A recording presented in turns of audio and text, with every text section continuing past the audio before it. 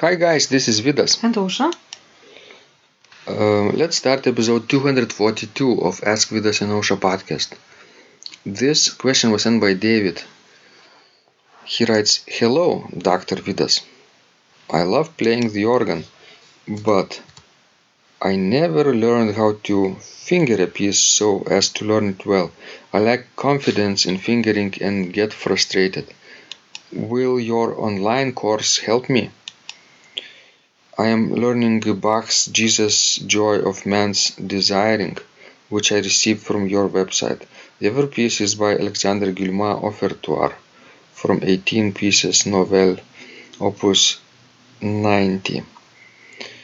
So, Ausra, how can a person learn to make fingerings, efficient fingerings in their organ pieces? Is there a shortcut to this? Well, yes and no, because there are some rules that you need to apply when playing early music and fingering early music, and it's different if you are playing modern music or romantic music. So, what do you think about it?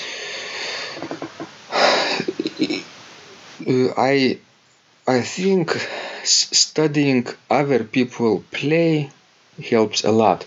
For example, whenever I record a video in slow tempo practicing any organ piece that I want to create later on, fingering and pedaling, and then send it to our team, I remember somebody commented that it helps not only for them to copy what I'm doing, but they also get a general idea about the principles, especially if that piece is familiar to them, and they also sort of grow in understanding how to create their own fingering when they transcribe my video.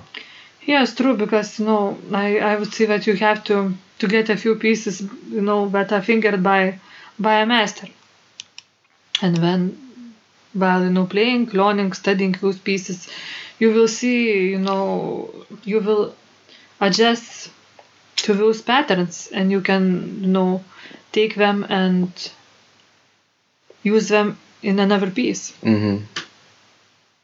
Because after a while you will see that some of the motives, some of passage repeats themselves, and you will develop sort of a right habit of fingering correctly. Were you always good at fingering organ pieces? No, definitely not, because when I started to play organ I had no idea what the early fingering is. I remember Professor Leopoldas Digrys at Lithuania Academy of Music, asked me to create fingering for my own piece that I was playing. It might have been some Bach's Prelude and Fugue, but I didn't know how to do it, and I actually didn't bother to learn. And I thought, why do I need this if I can, pretend that I'm playing with the right fingering, and then sooner or later my fingers will pick up the right combinations. What do you think about that? Well, I just think that our muscles has a memory too, and it's very harmful to to play the same pitch, let's say, of music in a different fingering each time, because it will slow you down your progress.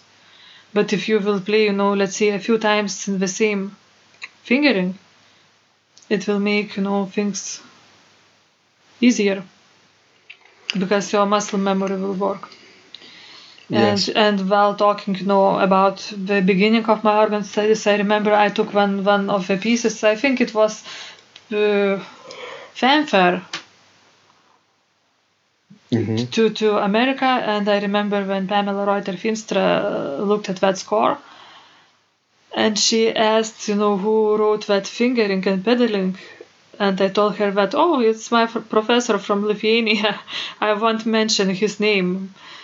She just told me, just better, throw that score away. It's really bad. Oh, well, because fanfare was a Baroque piece, right? True, but all the, fingering was, like in romantic and pedaling time. too. And pedaling too. Lots of heels that are not suited in Baroque music, and the lots of using, thumb on the black keys.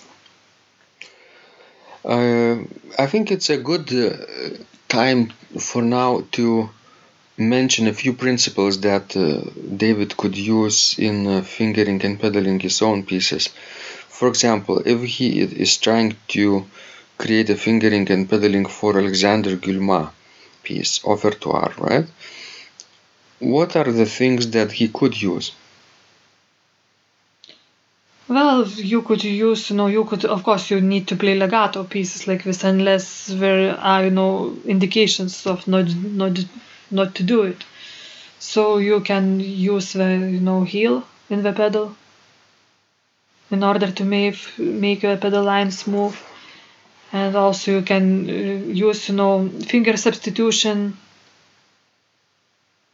Finger glissandos. Finger glissandos, and you can put your thumb under and things like this. But finger substitutions, just like feet substitutions, like toe heel substitutions, are never to be used, in all places, right? They have their own probably instances and rules. Do you need finger substitutions when you have just one voice? I don't think so. I don't think so. Everything could be played legato by using 5 fingers if you have just one voice. But generally, when I'm talking about finger substitution, I keep in mind finger texture. That's when you really need to use it. Do you really need to play all parts legato? Well, sometimes it's impossible when it's very important that your upper voice would be played legato. And the bass voice too. True.